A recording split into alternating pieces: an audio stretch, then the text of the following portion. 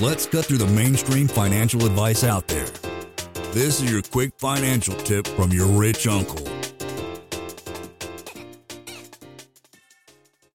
Let me give you an example. So let's just say you made $200,000 in 2019. You've used all your deductions and you're stuck. One of the problems is you don't get to take advantage of that 20% deduction that Congress gave everybody a couple years ago. And the only way you can do that is if you make under $157,000. So one thing we can do now is we can set up an EQRP, make it effective December 31st. You can contribute $50,000 and now your income is $150,000. Well, if it's $150,000, then you qualify for that deduction. You get to take another 20% off. So your actual income on the books, your adjusted gross income is like $120,000. That basically means that by doing this strategy, you're going to save about $20,000 in taxes instantly just because Congress changed the rules. So this is a really big deal when you've made too much money and you forgot to do this before the end of the year. Congress gave you a big gimme. And a lot of our guys, like the doctors in our group, they're making about 350 and above, like 400. So that's kind of another example. Maybe put 50 grand into your QRP to get you from 400 down to 350. I know above 350, you get absolutely killed above that. It's brutal.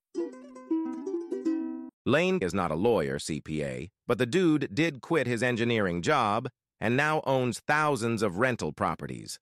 Learn more about the secrets of the wealthy. Join our community at thewealthelevator.com/club.